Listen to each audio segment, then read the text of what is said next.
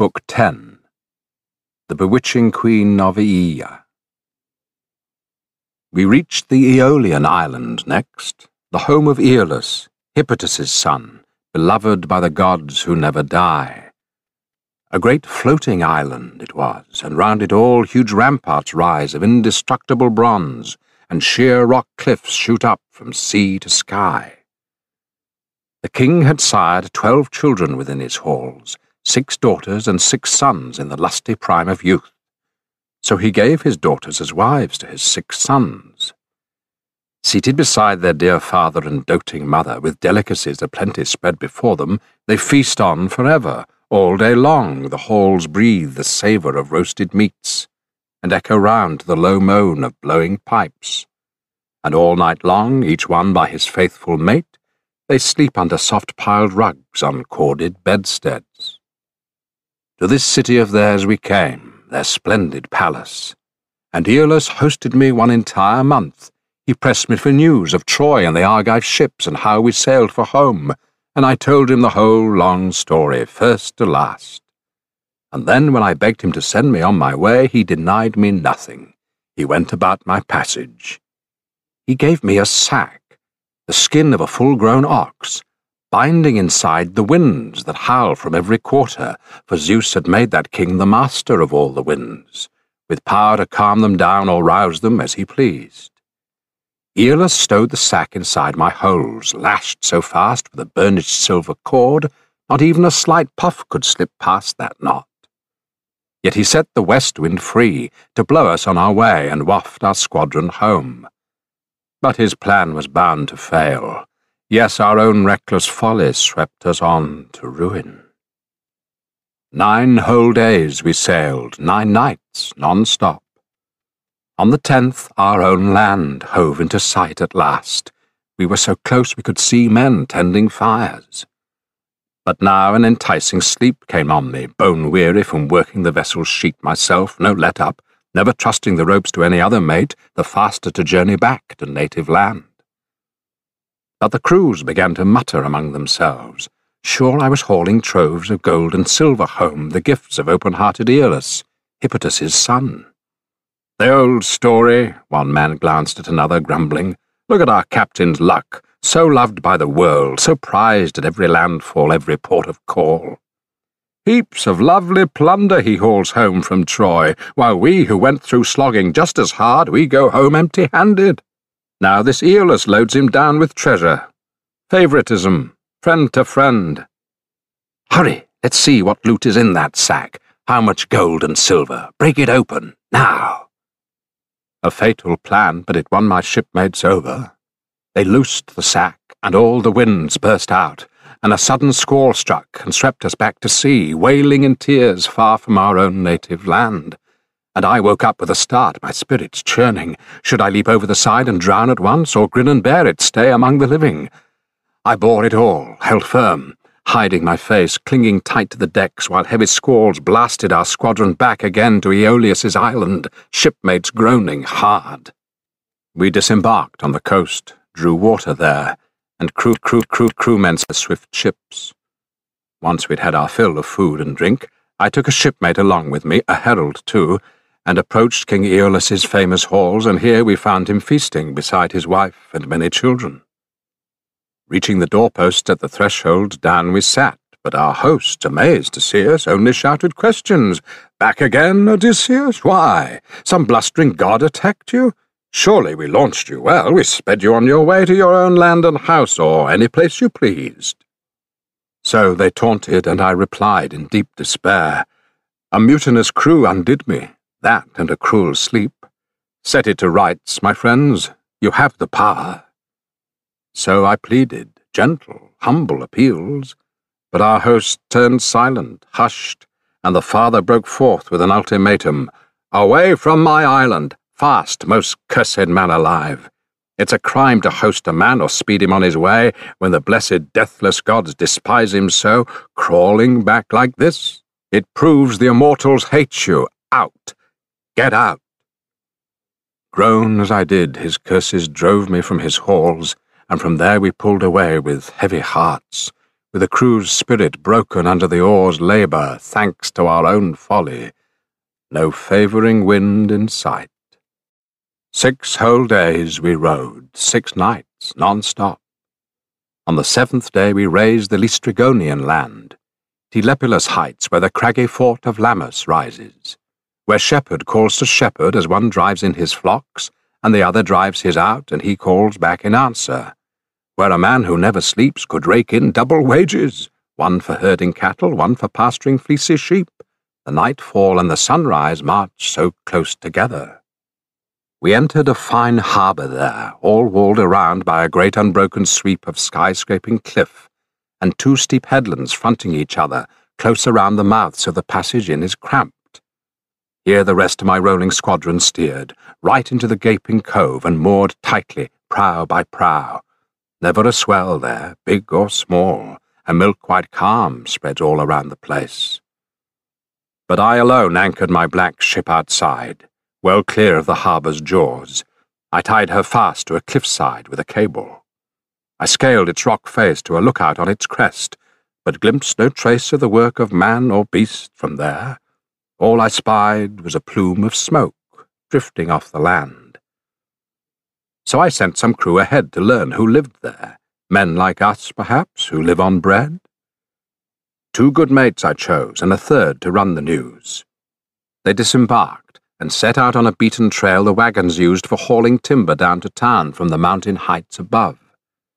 And before the walls they met a girl drawing water, Antiphates' strapping daughter, king of the Listrygonians. She'd come down to a clear running spring, Artacia, where the local people come to fill their pails. My shipmates clustered round her asking questions. Who was king of the realm? Who ruled the natives here? She waved at once to her father's high-roofed halls. They entered the sumptuous palace, found his wife inside, a woman huge as a mountain crag who filled them all with horror. Straightway she summoned royal Antiphates from assembly, her husband, who prepared my crew a barbarous welcome. Snatching one of my men, he tore him up for dinner. The other 2 sprang free and reached the ships, but the king let loose a howling through the town that brought tremendous Listrygonians swarming up from every side, hundreds, not like men, like giants. Down from the cliffs they flung great rocks a man could hardly hoist, and a ghastly shattering din rose up from all the ships, men in their death cries, hulls smashed to splinters. They speared the crews like fish and whisked them home to make their grisly meal. But while they killed them off in the harbour depths, I pulled the sword from beside my hip and hacked away at the ropes that moored my blue-prowed ship of war, and shouted rapid orders at my shipmates, "Put your backs in the oars, now row or die!" In terror of death they ripped the swells, all as one, and what a joy as we darted out toward open sea, clear of those beetling cliffs. My ship alone. But the rest went down en masse. Our squadron sank. From there we sailed on, glad to escape our death, yet sick at heart for the dear companions we had lost. We reached the Aeaean island next, the home of Circe, the nymph with lovely braids, an awesome power too, who can speak with human voice, the true sister of murderous-minded Aeetes. Both were bred by the sun who lights our lives. Their mother was Perse, a child the ocean bore. We brought our ship to port without a sound, as a god eased her into a harbour safe and snug, and for 2 days and 2 nights we lay by there, eating our hearts out, bent with pain and bone-tired. When dawn with her lovely locks brought on the 3rd day, at last I took my spear and my sharp sword again, rushed up from the ship to find a lookout point, hoping to glimpse some sign of human labour, catch some human voices. I scaled a commanding crag and, scanning hard, I could just make out some smoke from Circe's halls, drifting up from the broad terrain through brush and woods. Mulling it over, I thought I'd scout the ground. That fire aglow in the smoke, I saw it true, but soon enough this seemed the better plan. I'd go back to shore, and the swift ship first, feed the men, then send them out for scouting. I was well on my way down, nearing our ship, when a god took pity on me, wandering all alone. he sent me a big stag with high branching antlers right across my path. The sun's heat forced him down from his forest range to drink at a river's banks. Just bounding out of the timber when I hit him square in the backbone, halfway down the spine, and my bronze spear went punching clean through, he dropped in the dust, groaning, gasping out his breath. Treading on him, I wrenched my bronze spear from the wound, left it there on the ground, and snapping off some twigs and creepers, twisted a rope about a fathom long. I braided it tight, hand over hand, then lashed the 4 hocks of that magnificent beast. Loaded round my neck, I lugged him toward the ship, trudging, propped on my spear, no way to sling him over a shoulder, steadying him with one free arm. The kill was so immense. I flung him down by the hull and roused the men, going up to them all with a word to lift their spirits. Listen to me, my comrades, brothers in hardship. We won't go down to the house of death, not yet, not till our day arrives. Up with you, look, there's still some meat and drink in our good ship. Put our minds on food. Why die of hunger here? My hardy urging brought them round at once. Heads came up from cloaks, and there by the barren sea they gazed at the stag, their eyes wide, my noble trophy. But once they'd looked their fill and warmed their hearts, they washed their hands and prepared a splendid meal. Now all day long, till the sun went down, we sat and feasted on sides of meat and seasoned wine. Then when the sun had set and night came on, we lay down and slept at the water's shelving edge. When young Dawn with her rose-red fingers shone once more, I called a muster quickly, informing all the crew, Listen to me, my comrades, brothers in hardship. We can't tell east from west, the dawn from the dusk, nor where the sun that lights our lives goes under earth, nor where it rises. We must think of a plan at once, some cunning stroke. I doubt there's one still left. I scaled a commanding crag, and from that height surveyed an entire island, ringed like a crown by endless wastes of sea. But the land itself lies low, and I did see smoke drifting up from its heart through thick brush and woods. My message broke their spirit, as they recalled the gruesome work of the Laestrygonian king Antiphates and the hearty cannibal Cyclops thirsting for our blood. They burst into cries, wailing, streaming live tears that gained us nothing. What good can come of grief? And so, numbering off my band of men-at-arms into 2 platoons, I assigned them each a leader. I took one, and Lord Eurylochus the other. We quickly shook lots in a bronze helmet. The lot of brave Eurylochus leapt out first, so he moved off with his 22 comrades, weeping, leaving us behind in tears as well. Deep in the wooded glens they came on Circe's palace, built of dressed stone on a cleared rise of land. Mountain wolves and lions were roaming round the grounds. She'd bewitched them herself, she gave them magic drugs. But they wouldn't attack my men. They just came pawing up around them, fawning, swishing their long tails, eager as hounds that fawn around their master coming home from a feast, who always brings back scraps to calm them down. So they came nuzzling round my men, lions, wolves with big powerful claws, and the men cringed in fear at the sight of those strange ferocious beasts. But still they paused at her doors, the nymph with lovely braids, Circe, and deep inside they heard her singing, lifting her spellbinding voice as she glided back and forth at her great immortal loom, her enchanting web a shimmering glory only goddesses can weave. Polites, captain of armies, took command, the closest, most devoted man I had.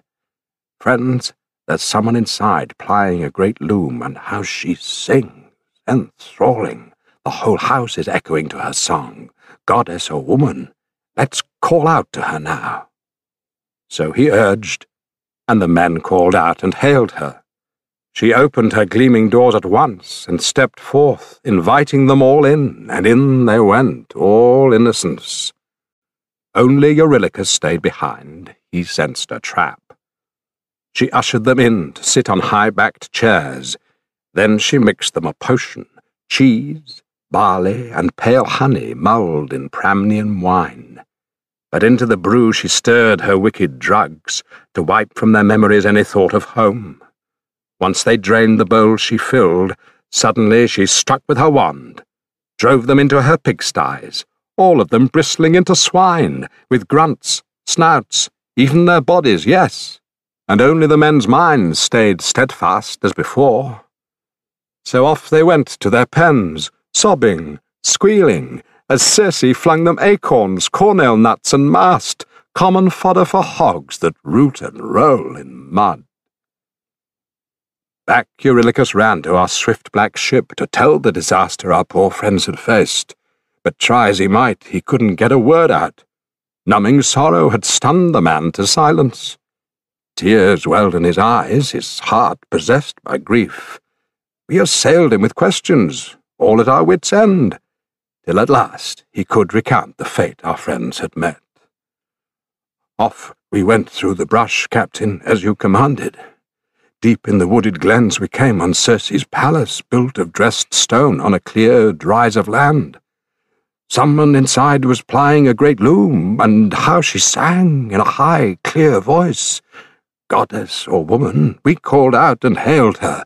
She opened her gleaming doors at once and stepped forth, inviting us all in, and in we went, all innocence. But I stayed behind. I sensed a trap.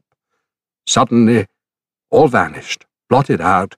Not one face showed again, though I sat there keeping watch a good long time.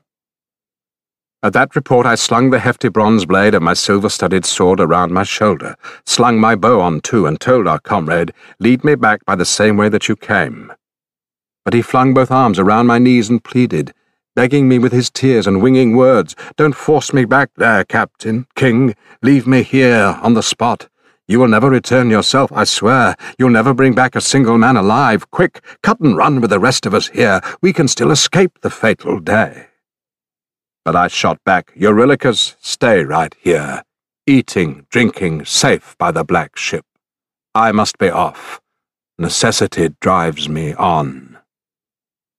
Leaving the ship and shore, I headed inland, clambering up through hushed, entrancing glades until, as I was nearing the halls of Circe, skilled in spells, approaching her palace, Hermes, god of the golden wand, crossed my path, and he looked for all the world like a young man sporting his first beard, just in the prime and warm pride of youth, and grasped me by the hand and asked me kindly, "Where are you going now, my unlucky friend? Trekking over the hills alone in unfamiliar country, and your men are all in there, in Circe's palace, cooped like swine, hock by jowl in the sties. Have you come to set them free? Well, I warn you, you won't get home yourself. You'll stay right there, trapped with all the rest. But wait, I can save you, free you from that great danger. Look, here is a potent drug. Take it to Circe's halls. Its power alone will shield you from the fatal day. Let me tell you of all the witch's subtle craft. She'll mix you a potion, lace the brew with drugs, but she'll be powerless to bewitch you. Even so, this magic herb I give will fight her spells. Now here's your plan of action, step by step. The moment Circe strikes with her long, thin wand, you draw your sharp sword, sheathed at your hip, and rush her fast as if to run her through. She'll cower in fear and coax you to her bed. But don't refuse the goddess's bed, not then, not if she's to release your friends and treat you well yourself. But have her swear the binding oath of the blessed gods she'll never plot some new intrigue to harm you, once you lie there naked. Never unman you, strip away your courage." With that, the giant killer handed over the magic herb, pulling it from the earth, and Hermes showed me all its name and nature. Its root is black, and its flower white as milk, and the gods call it moly. Dangerous for a mortal man to pluck from the soil, but not for deathless gods. All lies within their power. Now Hermes went his way to the steep heights of Olympus over the island's woods, while I, just approaching the halls of Circe, my heart a heaving storm at every step, paused at her doors, the nymph with lovely braids. I stood and shouted to her there. She heard my voice. She opened the gleaming doors at once and stepped forth, inviting me in, and in I went, all anguish now. She led me in to sit on a silver-studded chair ornately carved, with a stool to rest my feet. In a golden bowl she mixed a potion for me to drink, stirring her poison in, her heart a-swirl with evil. And then she passed it on. I drank it down, but it never worked its spell. She struck with her wand, and "Now," she cried, "off to your sty, you swine, and wallow with your friends."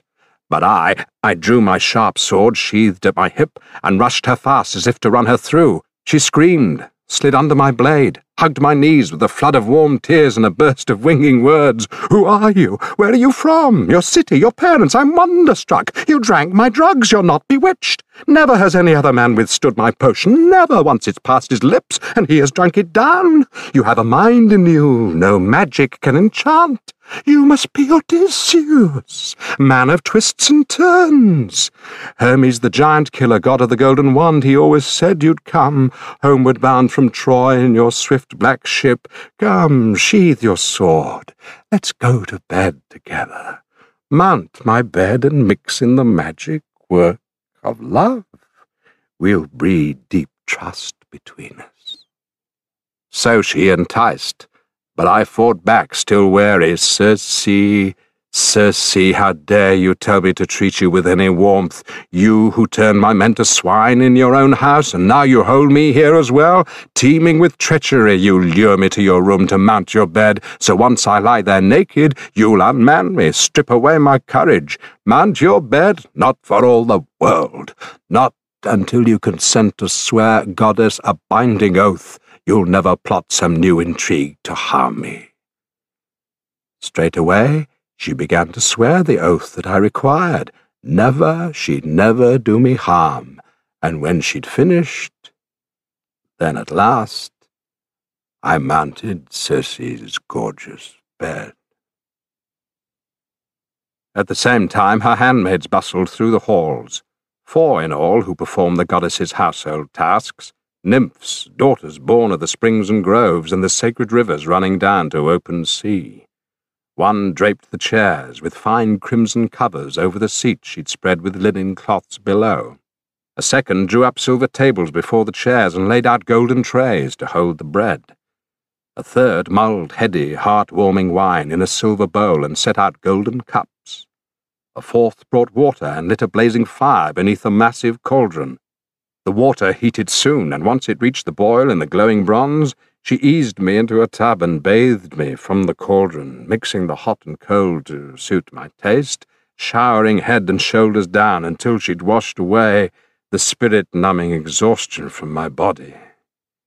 The bathing finished, rubbing me sleek with oil, throwing warm fleece and a shirt around my shoulders, she led me in to sit on a silver-studded chair, ornately carved, with a stool to rest my feet. A maid brought water soon in a graceful golden pitcher, and over a silver basin tipped it out so I might rinse my hands, then pulled a gleaming table to my side. A staid housekeeper brought on bread to serve me, appetizers aplenty too, lavish with her bounty. She pressed me to eat. I had no taste for food. I just sat there, mind wandering far away, lost in grim forebodings. As soon as Circe saw me, huddled, not touching my food, immersed in sorrow, she sidled near with a coaxing, winged word. "Odysseus, why just sit there, struck dumb, eating your heart out, not touching food or drink? Suspect me of still more treachery? Nothing to fear. Haven't I just sworn my solemn binding oath?" So she asked, but I protested. "Circe, how could any man in his right mind endure the taste of food and drink before he'd freed his comrades in arms and looked them in the eyes? If you really want me to eat and drink, set them free, all my beloved comrades. Let me feast my eyes." So I demanded. Circe strode on through the halls and out, her wand held high in hand, and flinging open the pens, drove forth my men, who looked like full-grown swine. Facing her there they stood as she went along the ranks, anointing them one by one with some new magic oil, and look, the bristles grown by the first wicked drug that Circe gave them slipped away from their limbs, and they turned men again, younger than ever, taller by far, more handsome to the eye, and yes, they knew me at once, and each man grasped my hands, and a painful longing for tears overcame us all. a terrible sobbing echoed through the house. The goddess herself was moved, and standing by me warmly urged me on, a lustrous goddess now. Royal son of Laertes, Odysseus, tried and true, go at once to your ship at the water's edge, haul her straight up on the shore first, and stow your cargo and running gear in caves, then back you come, and bring your trusty crew. Her urging won my stubborn spirit over. Down I went to the swift ship at the water's edge, and there on the decks I found my loyal crew, consumed with grief and weeping live warm tears. But now, as calves in stalls when cows come home, droves of them herded back from field to farmyard once they've grazed their fill, as all their young calves come frisking out to meet them, bucking out of their pens, lowing non-stop, jostling, rushing round their mothers, so my shipmates there at the sight of my return came pressing round me now, streaming tears, so deeply moved in their hearts they felt as if they'd made it back to their own land, their city, Ithaca's rocky soil where they were bred and reared. And through their tears their words went winging home. You're back again, my king, how thrilled we are, as if we'd reached our country Ithaca at last. But come, tell us about the fate our comrades met. Still I replied with a timely word of comfort. Let's haul our ship straight up on the shore first, and stow our cargo and running gear in caves. Then hurry, all of you, come along with me, to see our friends in the magic halls of Circe, eating and drinking. The feast flows on forever. So I said, and they jumped to do my bidding. Only Eurylochus tried to hold my shipmates back, his mutinous outburst aimed at one and all. Poor fools, where are we running now? Why are we tempting fate?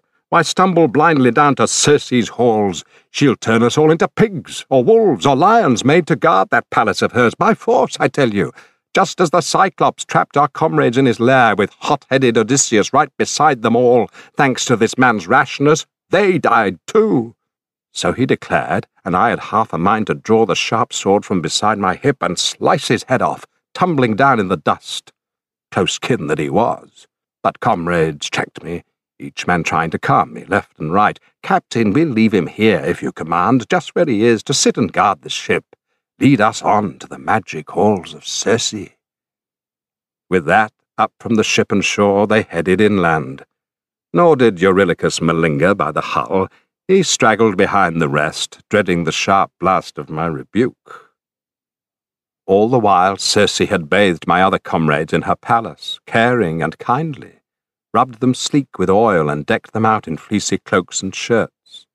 We found them all together, feasting in her halls. Once we had recognized each other, gazing face to face, we all broke down and wept, and the house resounded now.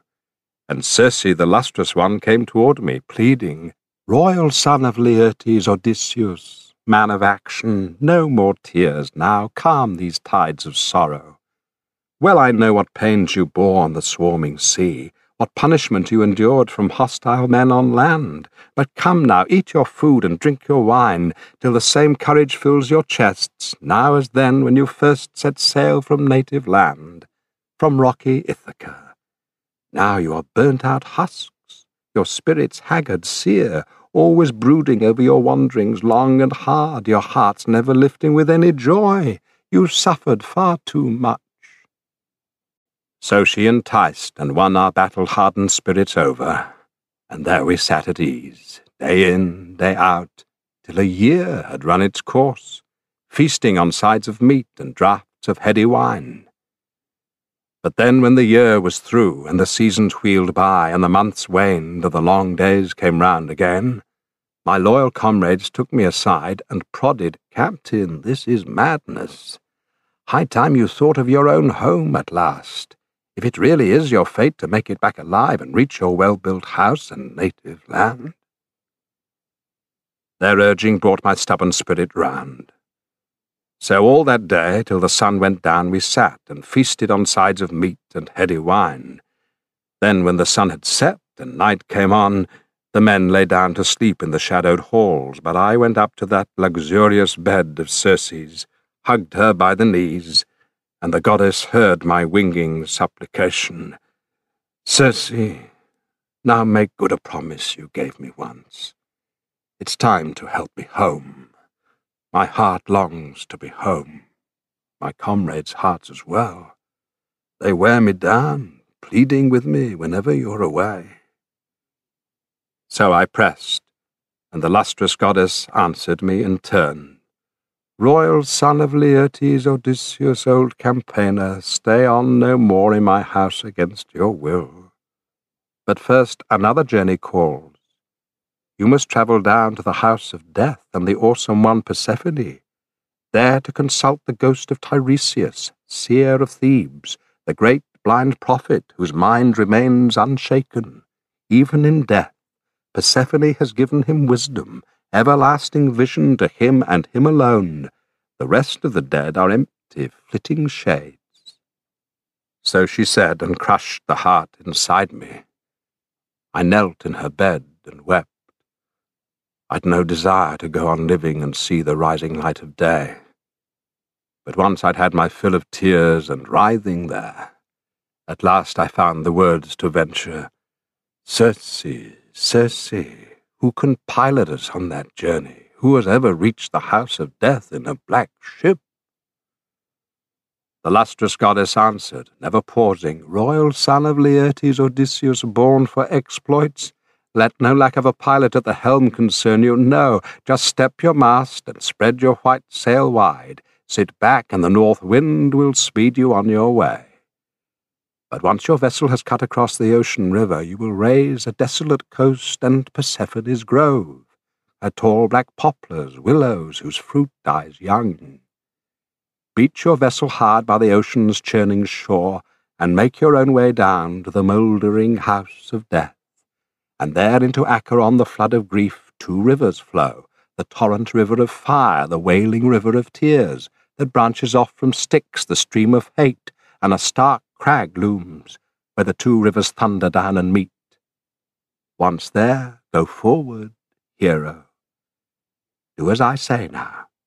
Dig a trench of about a forearm's depth and length, and around it pour libations out to all the dead, first with milk and honey, and then with mellow wine, then water third and last, and sprinkle glistening barley over it all, and vow again and again to all the dead, to the drifting, listless spirits of their ghosts, that once you return to Ithaca you will slaughter a barren heifer in your halls, the best you have, and load a pyre with treasures, and to Tiresias, alone apart, you will offer a sleek black ram, the pride of all your herds. And once your prayers have invoked the nations of the dead in their dim glory, slaughter a ram, and black you, turning both their heads toward Erebus, but turn your head away, looking toward the ocean river. Suddenly then the countless shades of the dead and gone will surge around you there. But order your men at once to flay the sheep that lie before you, killed by your ruthless blade, and burn them both, and then say prayers to the gods, to the almighty god of death and dread Persephone. But you, draw your sharp sword from beside your hip, sit down on alert there, and never let the ghosts of the shambling, shiftless dead come near that blood till you have questioned Tiresias yourself. Soon, soon the great seer will appear before you, captain of armies. He will tell you the way to go, the stages of your voyage, how you can cross the swarming sea and reach home at last. And with those words dawn rose on her golden throne, and Circe dressed me quickly in sea cloak and shirt, while the queen slipped on a loose, glistening robe, filmed me, a joy to the eye, and around her waist she ran a brocaded golden belt, and over her head a scarf to shield her brow. And I strode on through the halls to stir my men, hovering over each with a winning word. Up now! No more lazing away in sleep, we must set sail. Queen Circe has shown the way. I brought them round, my hardy friends in arms, but not even from there could I get them safely off without a loss. There was a man, Elpenor, the youngest in our ranks, none too brave in battle, none too sound in mind. He'd strayed from his mates in Circe's magic halls, and keen for the cool night air, sodden with wine, he'd bedded down on her roofs. But roused by the shouts and tread of marching men, he leapt up with a start at dawn, but still so dazed, he forgot to climb back down again by the long ladder. Head first from the roof he plunged. His neck snapped from the backbone. His soul flew down to death. Once on our way, I gave the men their orders. You think we're headed home, our own dear land? Well, Circe sets us a rather different course, down to the house of death and the awesome one Persephone, there to consult the ghost of Tiresias, seer of Thebes. So I said, and it broke my shipmates' hearts. They sank down on the ground, moaning, tore their hair, but it gained us nothing. What good can come of grief? Back to the swift ship at the water's edge we went, our spirits deep in anguish, faces wet with tears. But Circe got to the dark hull before us, tethered a ram and black ewe close by, slipping past unseen. Who can glimpse a god who wants to be invisible, gliding here and there?